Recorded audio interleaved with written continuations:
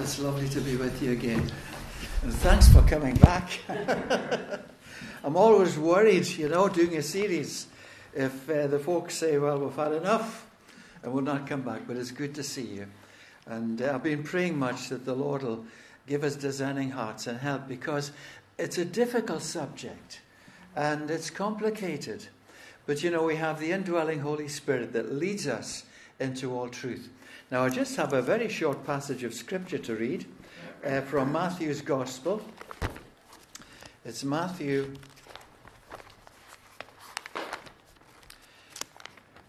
chapter 10. And this evening we'll be thinking finally about the preaching of the gospel of the kingdom to Israel.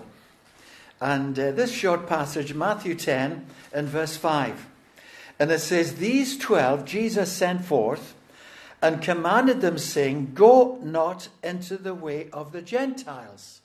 Don't go to the Gentiles, and into the city of the Samaritans enter ye not, but go rather to the lost sheep of the house of Israel.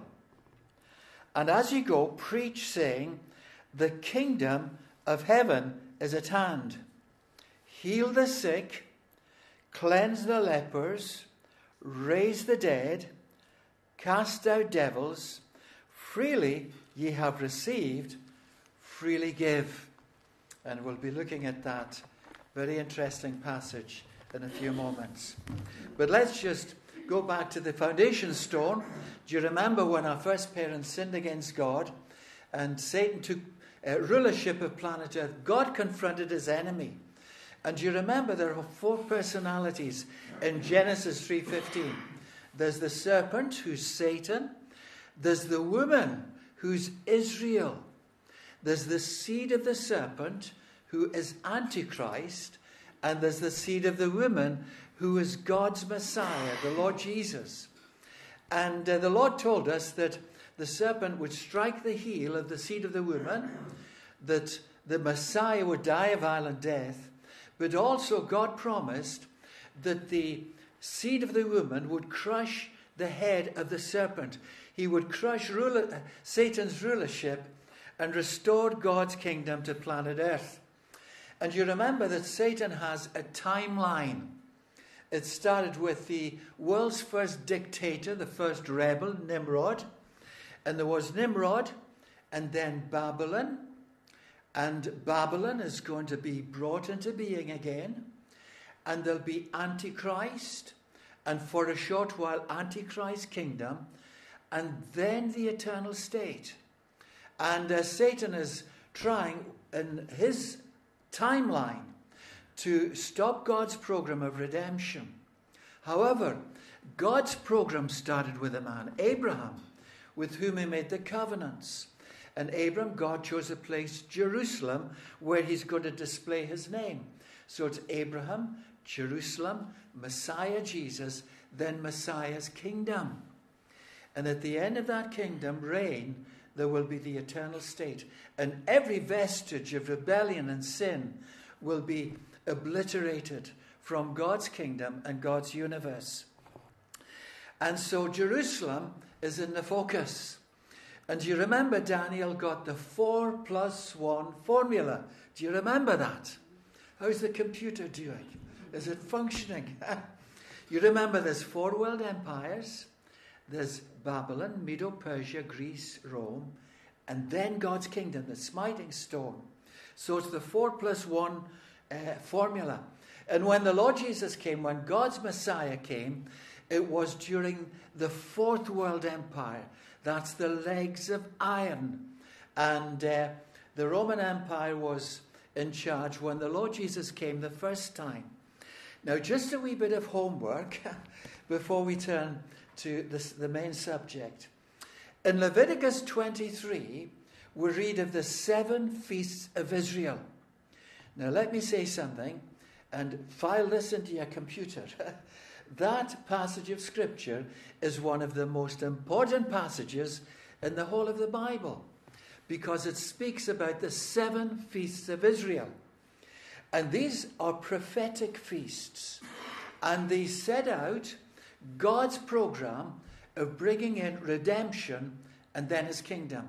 We'll go through them quickly just now, but we'll see them again in a moment. First of all, there's the Feast of Passover, 10th to the 14th Nisan on the Jewish calendar in the spring. And on the 14th, at 3 o'clock in the afternoon, the Passover lamb is slain. And you remember, this speaks of redemption. The Lord Jesus, when the Lord Jesus came, John the Baptist said, "Behold the Lamb of God, which taketh away the sin of the world." Feast number 1, Passover. That was on the Friday. Now on the Saturday, the Jewish Sabbath, they commenced for 7 days the Feast of Unleavened Bread. And that speaks of our sanctification, God's perfections being made over to us. Leaven speaks of sin. Unleavened bread speaks of the perfection and holiness of the Lord Jesus. 7 speaks of completeness. And so the Feast of Unleavened Bread was for 7 days. And then on the day after the Sabbath was the Feast of First Fruits. So there's the Friday, Good Friday. The Sabbath, Saturday, was the commencement of the Feast of Unleavened Bread. The day after the Sabbath was Sunday. And what day was that? That was Resurrection Day. And that is the Feast of First Fruits. And there's a sheaf of the first fruits, and it's laid up in the temple. Speaks of resurrection. And then they had to count 50 days. And Penti is 50. And they had the Feast of Pentecost. And at the Feast of Pentecost, you remember what happened? The Holy Spirit came. It was the inauguration of the new covenant. We have the indwelling Holy Spirit. Now, those 4 feasts, the first 4 feasts, they provide redemption. And then we read in the book of Leviticus, chapter 23, after the Feast of First Fruits, the Israelites had to open their fields and allow the Gentiles to come into Israel and partake of the blessing of Israel. Now, this is included in the 7 feasts of Israel. Now, following that, there's the 3 feasts in the spring, 1 in the summer, Pentecost, and then there's 3 more in the autumn feast. The first 4 speak of redemption. The last 3 feasts speak of the coming kingdom being established. The Feast of Trumpets, the regathering of Israel for God's blessing on them, back to the land. The Day of Atonement, Israel repents. The Feast of Tabernacles, the kingdom established. Do you remember when the disciples were taken up to the Mount of Transfiguration? The Lord Jesus took Peter, James, and John, and he said, "I'm going to give you a preview of the kingdom." And they met Elijah. What happened to him? He was raptured. He's a raptured saint. Moses was there. He was a resurrected saint. And the Lord Jesus was there, the glorified Lord. And you remember what Peter said? He said, "Let us build 3 tabernacles. Let's have the Feast of Tabernacles, because the kingdom's come." Now that's the 7 feasts of Israel. Now, Satan knew there's an invisible war going on, and Satan knew from Daniel chapter 9 when Messiah was going to come. Do you remember? Gabriel visited Daniel, and he says, "Daniel, we love you up in heaven there."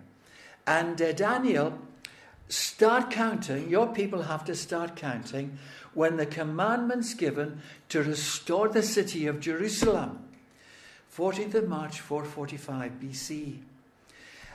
And if you count 483 years, Daniel, Messiah will come, but he will be cut off. He'll die a violent death, and he'll have nothing. He'll not have the kingdom. He'll only have the cross. And so Satan knew exactly the time that the Lord Jesus was coming. And he got his people ready. Satan made preparations. And the first thing was, there had to be a ruling body in Israel who could accept on behalf of the nation Messiah Jesus as the Messiah's king. Now remember, this is essential.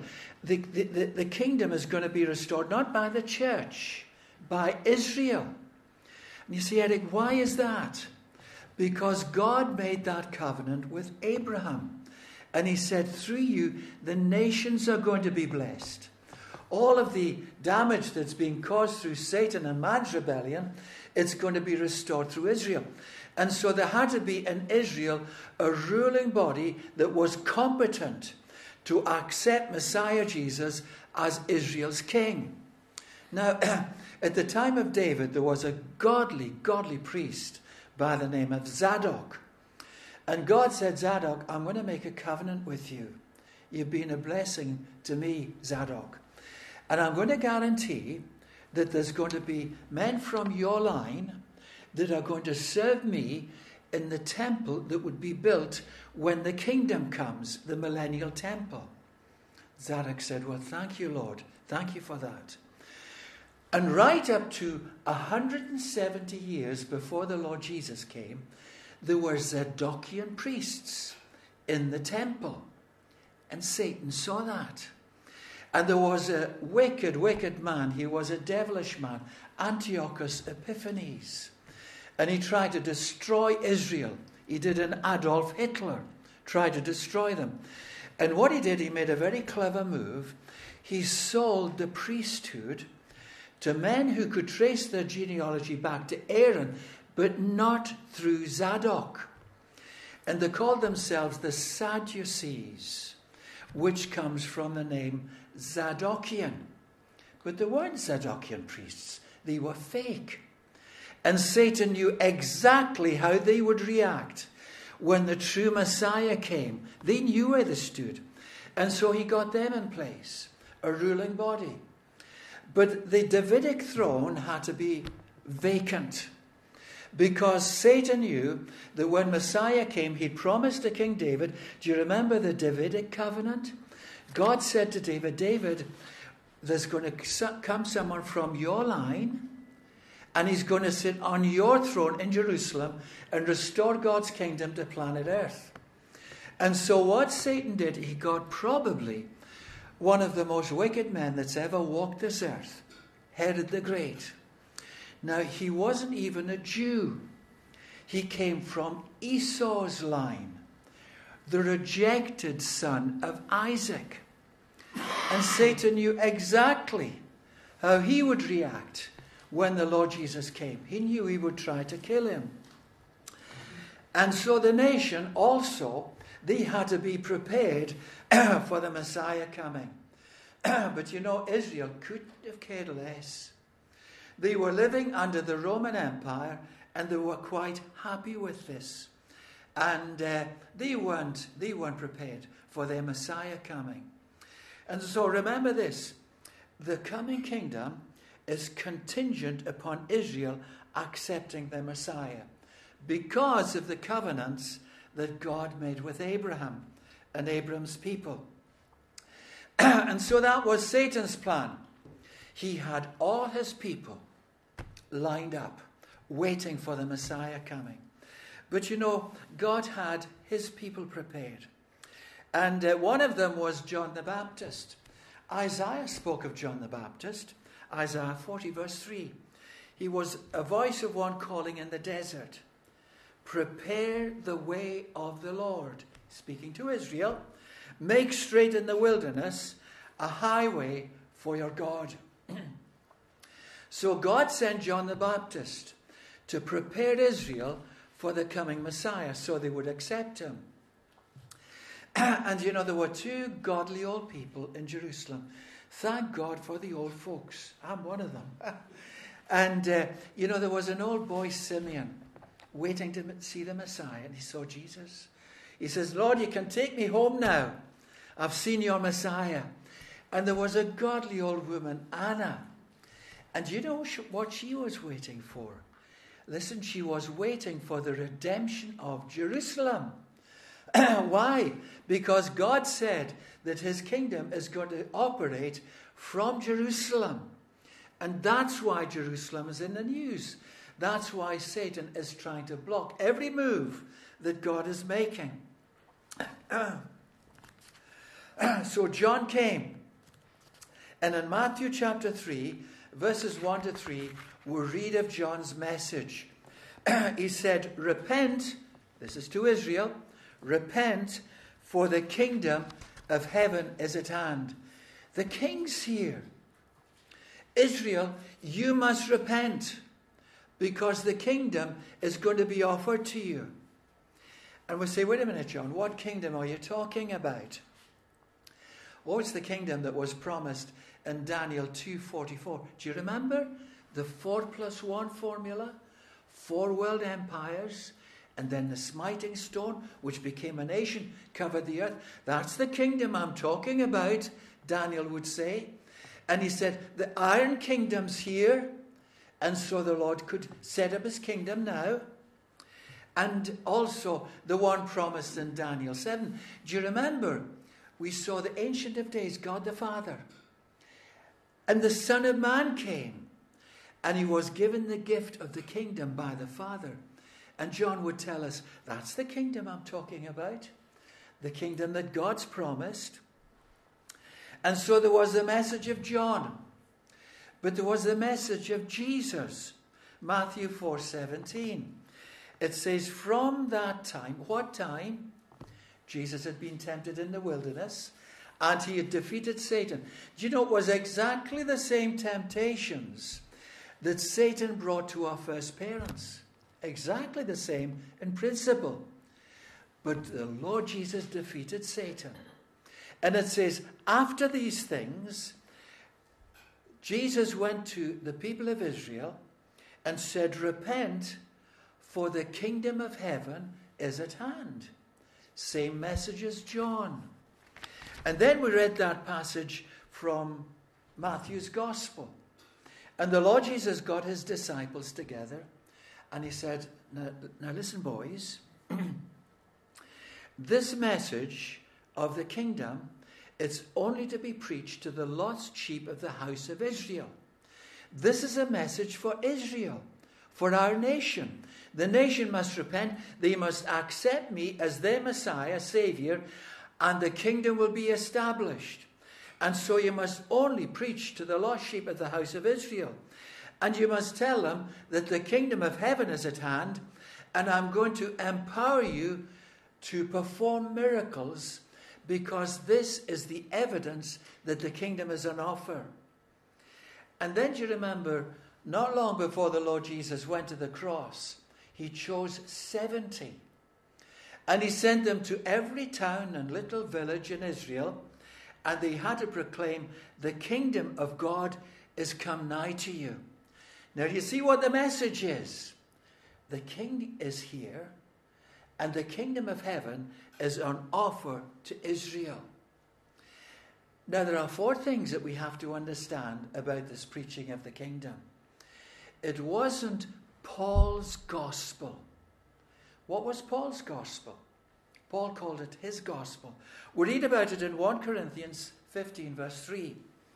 For I delivered unto you, first of all, that which I received. This is what Paul is saying.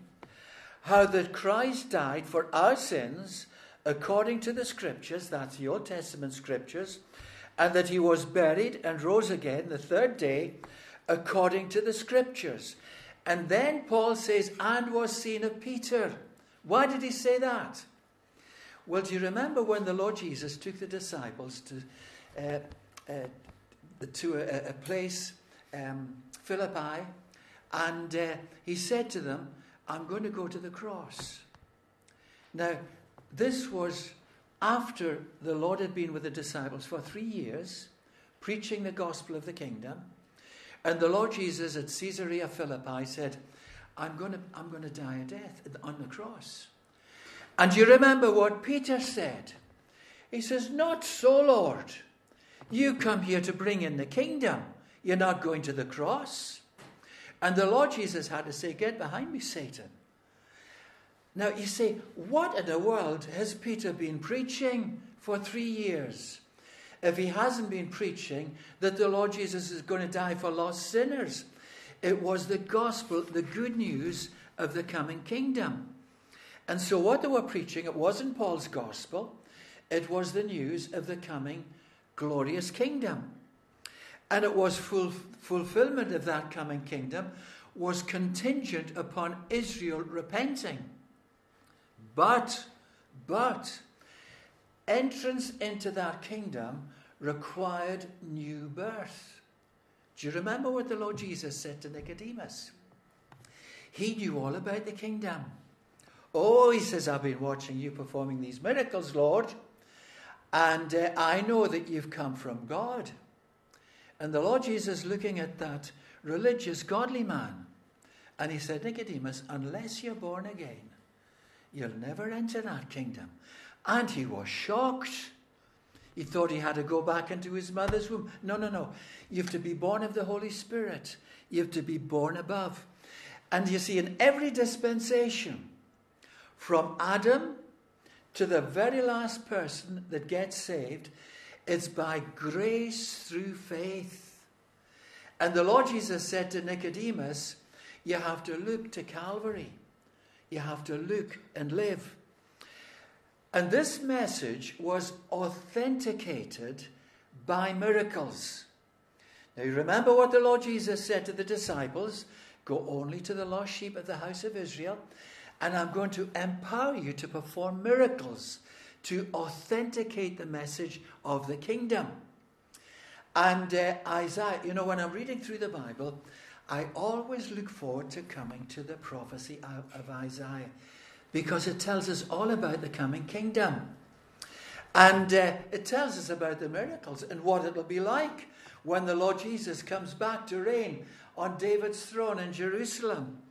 And in Isaiah 30, it says that God will change the weather. There'll be no more tsunamis or storms or earthquakes. He's going to change the weather. Can say hallelujah to that.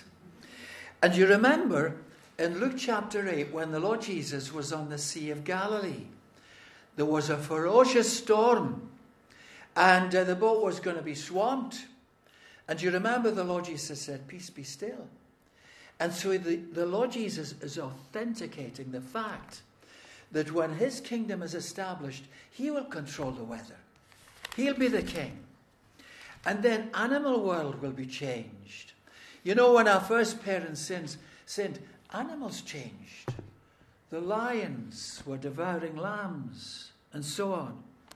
And Isaiah chapter 11 said that when the king comes, when the kingdom is established, the wolf with the lamb and the leopard will lie down together. And a little child will lead them. Nothing will hurt or destroy in all God's holy mountain. That's the kingdom, the smiting stone that became a great mountain. And you remember when the Lord Jesus was in Capernaum, and Peter had an argument about paying the poll tax, the temple tax. And he said that his Lord paid it, and I don't think he had. And the Lord Jesus said, take your fishing rod and go to Galilee, and you'll catch a fish, and there'll be a piece of money, and there'll be sufficient to pay the poll tax for you and me. And you see, this proves that the Lord Jesus has authority over animal life, the animal world. And then as physical disease and deformity, so much of it. We live in a suffering world. And Isaiah 35 says, the eyes of the blind shall be opened, the ears of the deaf unstopped, the lame man shall leap as a young deer. And in Matthew 15 it says, all manner of diseases were healed. This is authentication that he's the king, and he's able to operate the kingdom. And then there's death. And in Isaiah 25, it says that the death shroud will be lifted. He will be swallowed. He will swallow up death in victory. And the Lord Jesus stood outside of Lazarus' tomb, and he called out, Lazarus, come forth. And the Lord Jesus proved that he has power over death to raise the dead. And then there's hunger. Isaiah 40, it says, he shall feed his flock like a shepherd. He shall gather the lambs with his arms and carry them in his bosom, And Luke chapter 9, we read of the Lord feeding the 5,000. And so, yes, we say, this is the coming king. He has the authority to rule. And in Hebrews chapter 6, verse 5, it says, these miracles is the power of the age to come. What is the coming age? The coming kingdom. And so thus, the offer of the kingdom was presented to Israel, the covenanted nation. And it was confirmed with signs of the kingdom age, as prophesied in the Old Testament. And so the disciples, the Lord Jesus, John the Baptist, were able to proclaim the kingdom of heaven is at hand because the king's here. The king's come. But what was Israel's response to the offer? The offer was refused. The preaching of the kingdom demanded a decision from Israel. And we read in Matthew 12, Matthew 6, they had to repent, they had to believe, they had to receive the Messiah, they had to confess him as Lord, and they had to follow him. And the Lord Jesus said, you cannot follow two masters. You're either going to follow me or you'll follow Satan. Make your choice. And Satan as a nation made their choice. And the refusal was foreseen by God and foretold in prophecy. Do you remember going back to Daniel chapter 9? Gabriel speaking to Daniel said, Daniel, start counting. After the command is given to restore the city of Jerusalem, count 483 years and Messiah will be cut off. And so it was foretold that Messiah would not receive the kingdom at his first coming. And the opposition commenced in the temple in Jerusalem. Now note that. You see, Satan knows that when the Lord Jesus comes back, his throne's going to be in the temple in the city of Jerusalem. And when the Lord Jesus started his ministry, in John chapter 2, he cleansed the temple. And he said, my house shall be a house of prayer. Now listen, for all nations. You see, the Lord Jesus promised that when he came back, the Abrahamic covenant would be fulfilled. What was the covenant? That God would bless all nations. And so God said that it would be from the temple in Jerusalem that the blessing would come. And so at our Lord's, the commencement of his ministry, he cleansed the temple. And also at the close of his ministry, he cleansed the temple. And so the refusal was from the nation. And the friends and relatives tried to apprehend Jesus. In Mark 3:21, his relatives came, his brothers came. And they said, oh, he's beside himself. He's over-enthusiastic. And so they tried to apprehend him. And the people in general refused the Lord Jesus.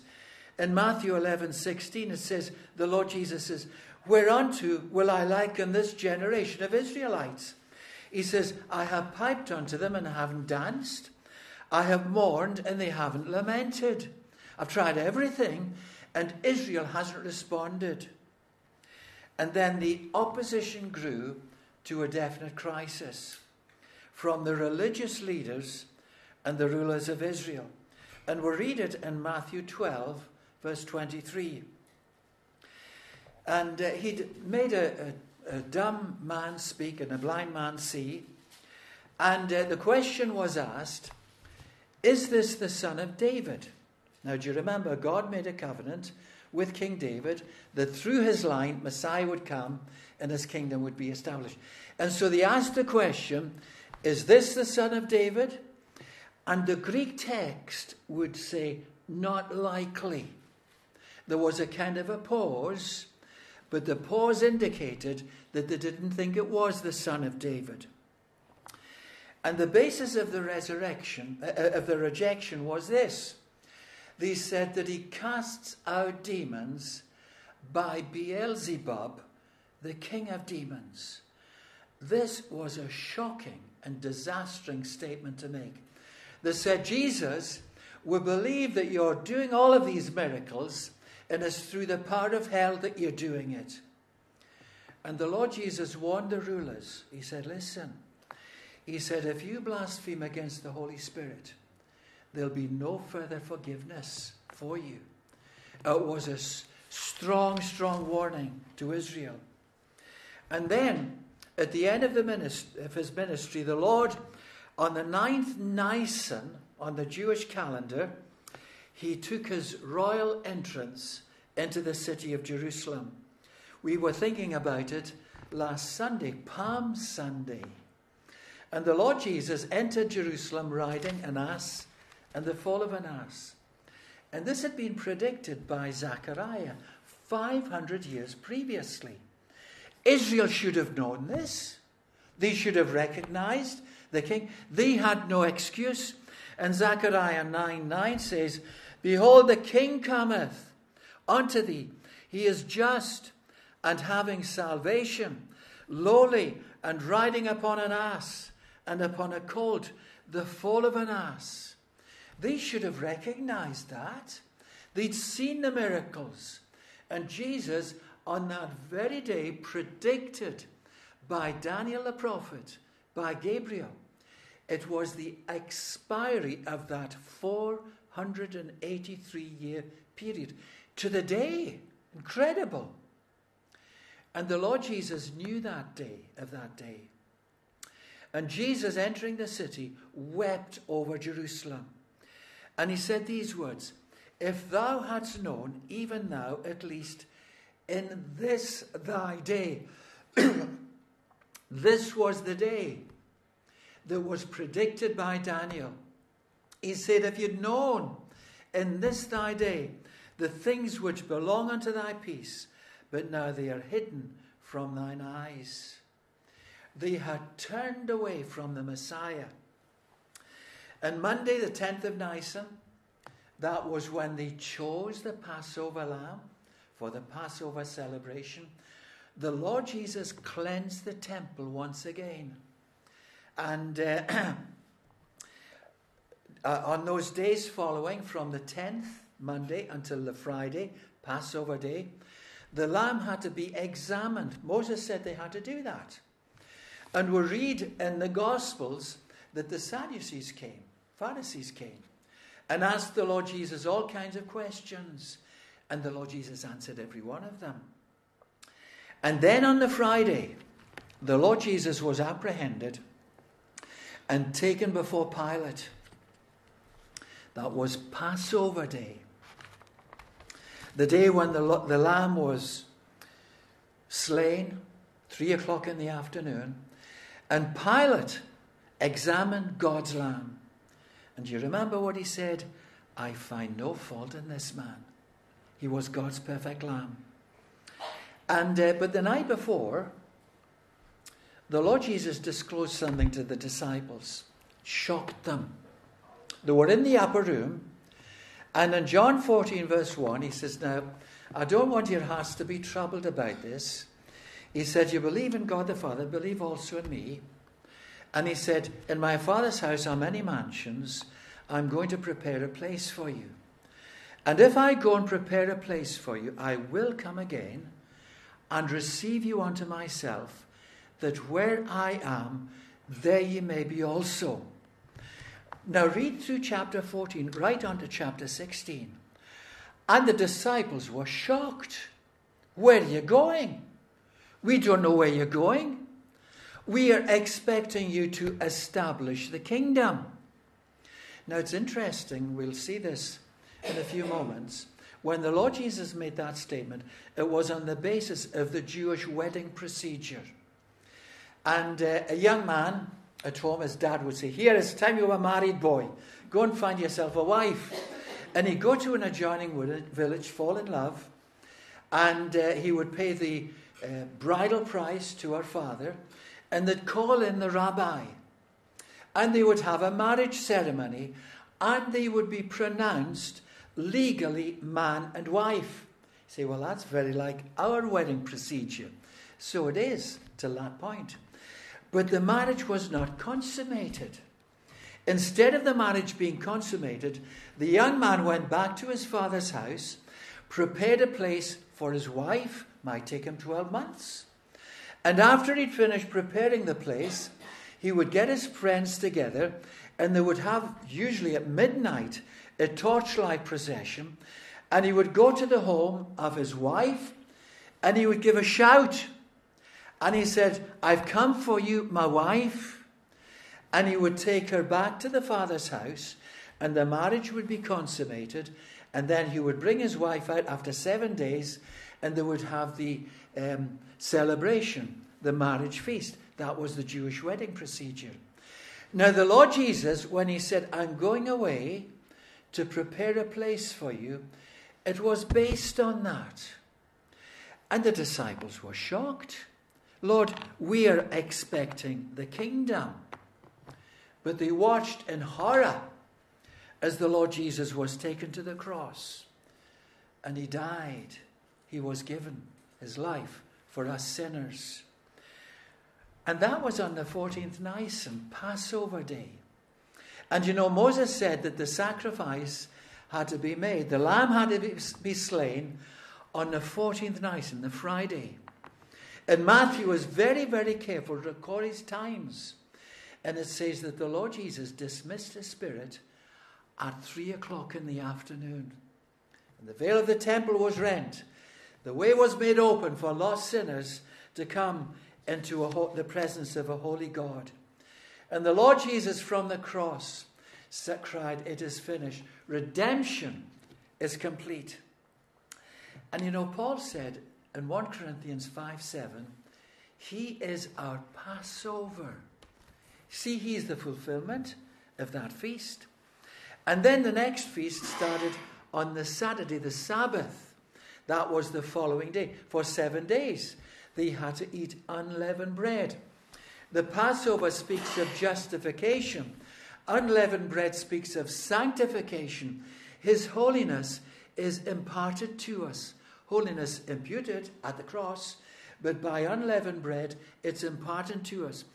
Romans 6 says, "Therefore, we are buried with him by baptism into death, that like as Christ was raised from the dead by the glory of the Father, even so we also should walk in newness of life."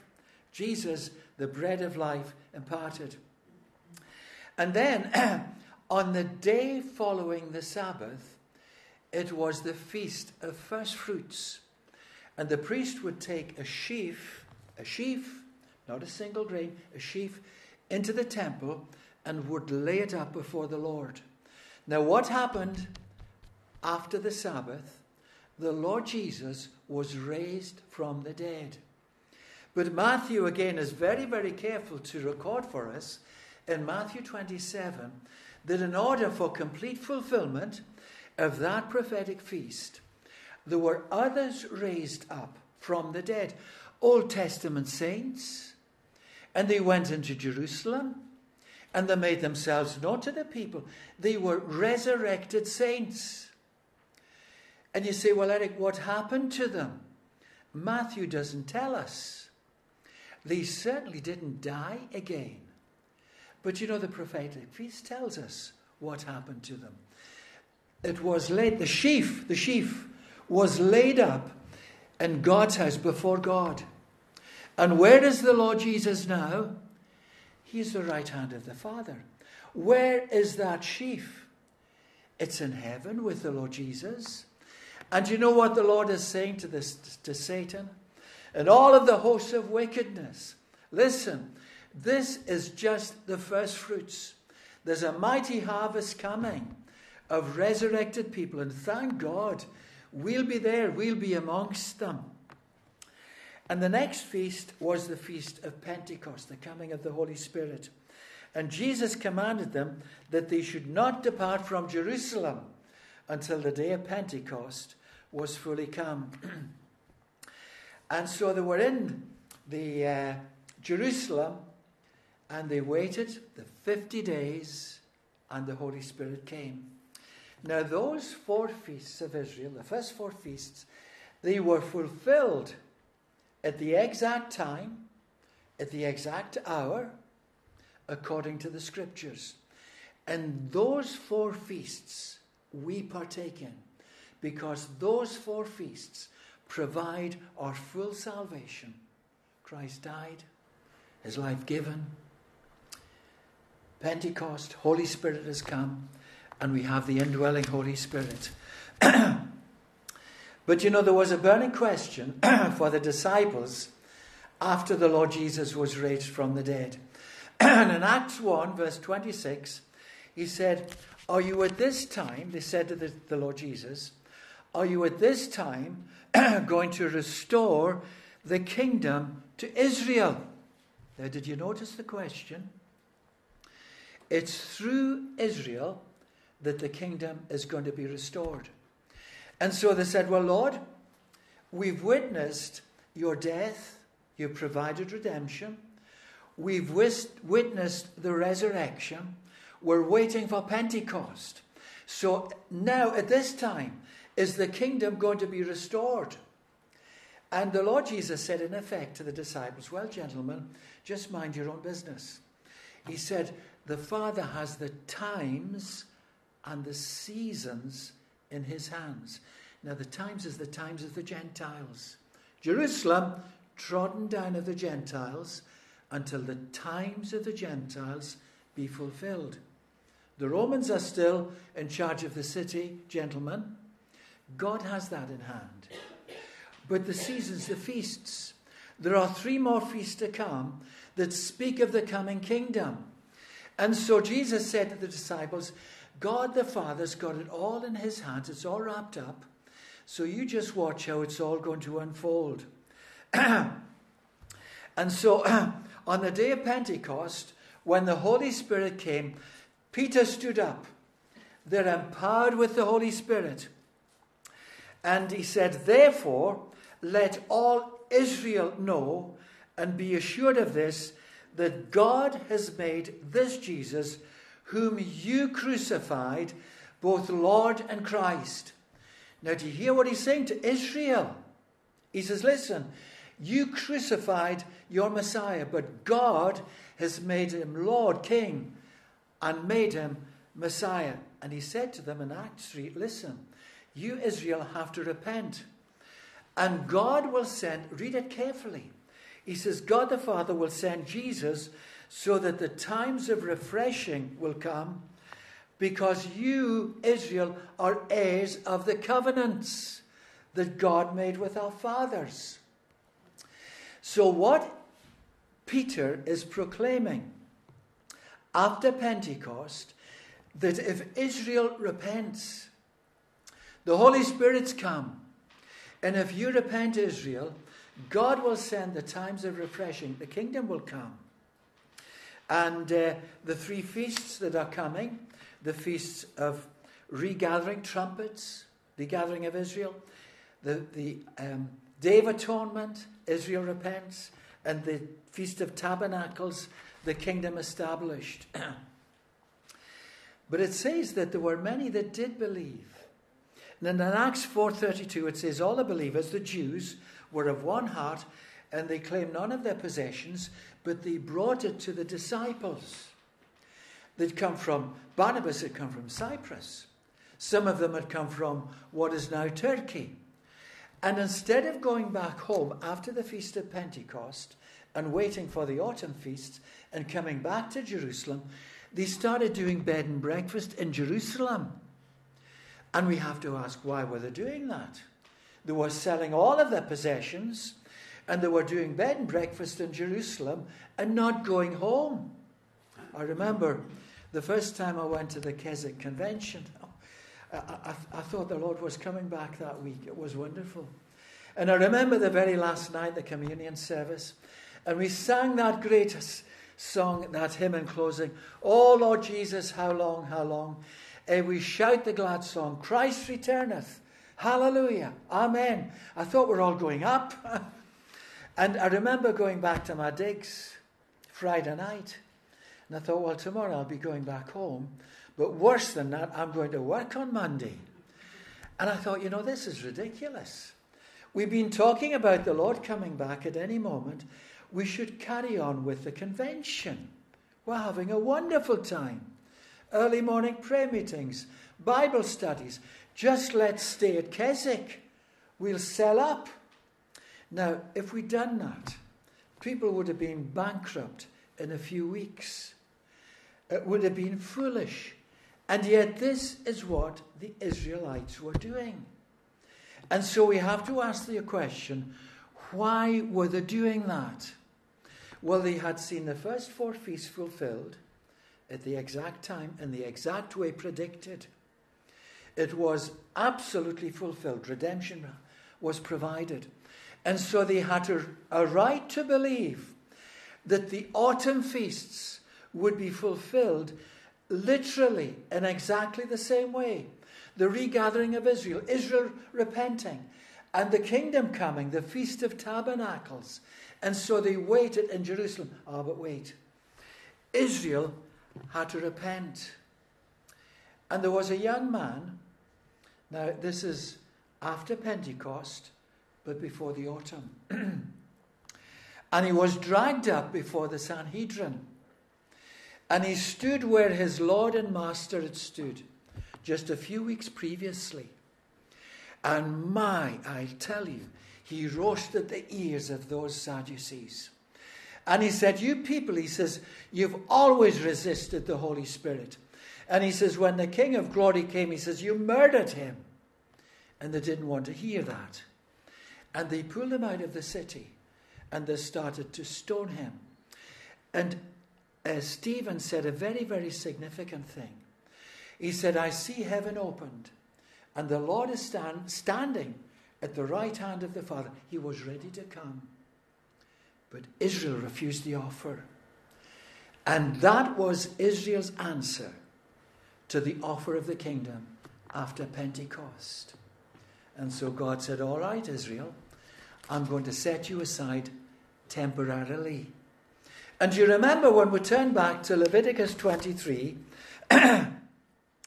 it says that after the Feast of Pentecost, the gates will be opened of the fields of Israel, and the Gentiles will partake of Israel's blessing. And that's exactly what happened. And you know, the Lord Jesus, after setting Israel aside, said, I'm going to choose my bride. Oh, do you remember in the upper room? That's what the Lord Jesus said.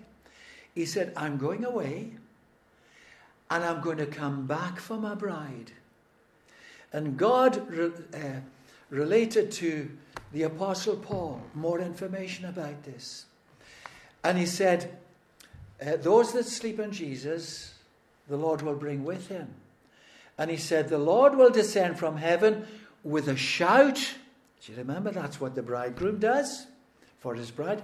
The Lord will descend from heaven with a shout, with the voice of the archangel and the trump of God. And the dead in Christ will rise first.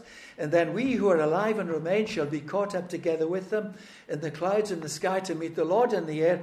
And so shall we ever be with the Lord. And you say, well, what's going to happen after that? Well, do you know, I don't know if you remember this, but way back we spoke about the day of the Lord. Do you remember that? Do you remember there's a 7-year night period of judgment? And then there's the 1,000 years light period of the reign of Christ. And the Apostle Paul, in 1 Thessalonians 4, had told the saints about the rapture, and he tells us about the rapture.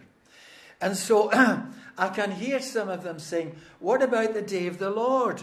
And so he goes on to explain this in 1 Thessalonians 5 verse 1. But of the times and seasons, brethren, ye have no need that I tell you. Oh, that's what the Lord Jesus said to the disciples. The times of the Gentiles, the seasons, the feasts of Israel. I don't need to tell you about that, Paul says. I hope you've read the Old Testament and you know all about it. And then Paul says, for you yourselves know perfectly that the day of the Lord comes as a thief in the night. So you say, well, Paul, are we going to go through the night period? Paul says, listen for the personal pronouns. For when they shall say, peace and safety, sudden destruction cometh upon them, and they shall not escape. That's not us, that's they and them. And then he turns to us. Ye are all children of light and children of the day. We are not of the night nor of the darkness. Now, isn't that wonderful? When the day of the Lord comes, and I'll tell you, Satan's man's going to be there. It's going to rule the planet. It's going to be terrible. We'll be with the Lord for 7 days. 7 years. We'll get your reward. And God will start dealing with Israel again. There will be Jewish witnesses, 144,000 of them. And you know what they'll be proclaiming? The gospel of the kingdom. Jesus said that. He says, this gospel of the kingdom will be proclaimed to all nations. Then the end will come. The end of what? The end of this world as we know it. Jesus will come back and set up his kingdom. And so we're going to be with the Lord. And then Revelation 19. Oh, what a wonderful chapter. The heaven's going to be opened again. And Jesus is coming. And guess what? We are coming with him. And you know where he's coming back to? Coming back to Jerusalem. There's going to be a wonderful temple there. Ezekiel tells us all about it. Jesus' throne is going to be in that temple. And do you know what? We are going to be reigning with the Lord Jesus throughout those 1,000 years. And then in the eternal state. You know, there's one thing that is wonderful that we read in God's Word. It talks about the Lord Jesus, that he'll be the King of the nations, and he'll be King of Israel. But he's never described as the King of the church. Do you know why? Because we are the bride of Christ, and we will share his throne. Now, just one thing in closing.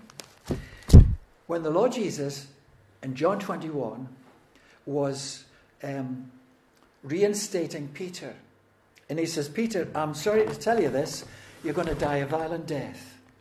And young John was there. He says, well, what's going to happen to John? And the Lord Jesus said to Peter, if I will that he tarry till I come back, it's nothing to do with you. You're going to die a violent death. And John says that there was a rumor went around about the disciples that John was going to be around when the Lord Jesus came back for his church. And John had to scotch that rumor. He said, Jesus did not say that. He said there was only the possibility of it.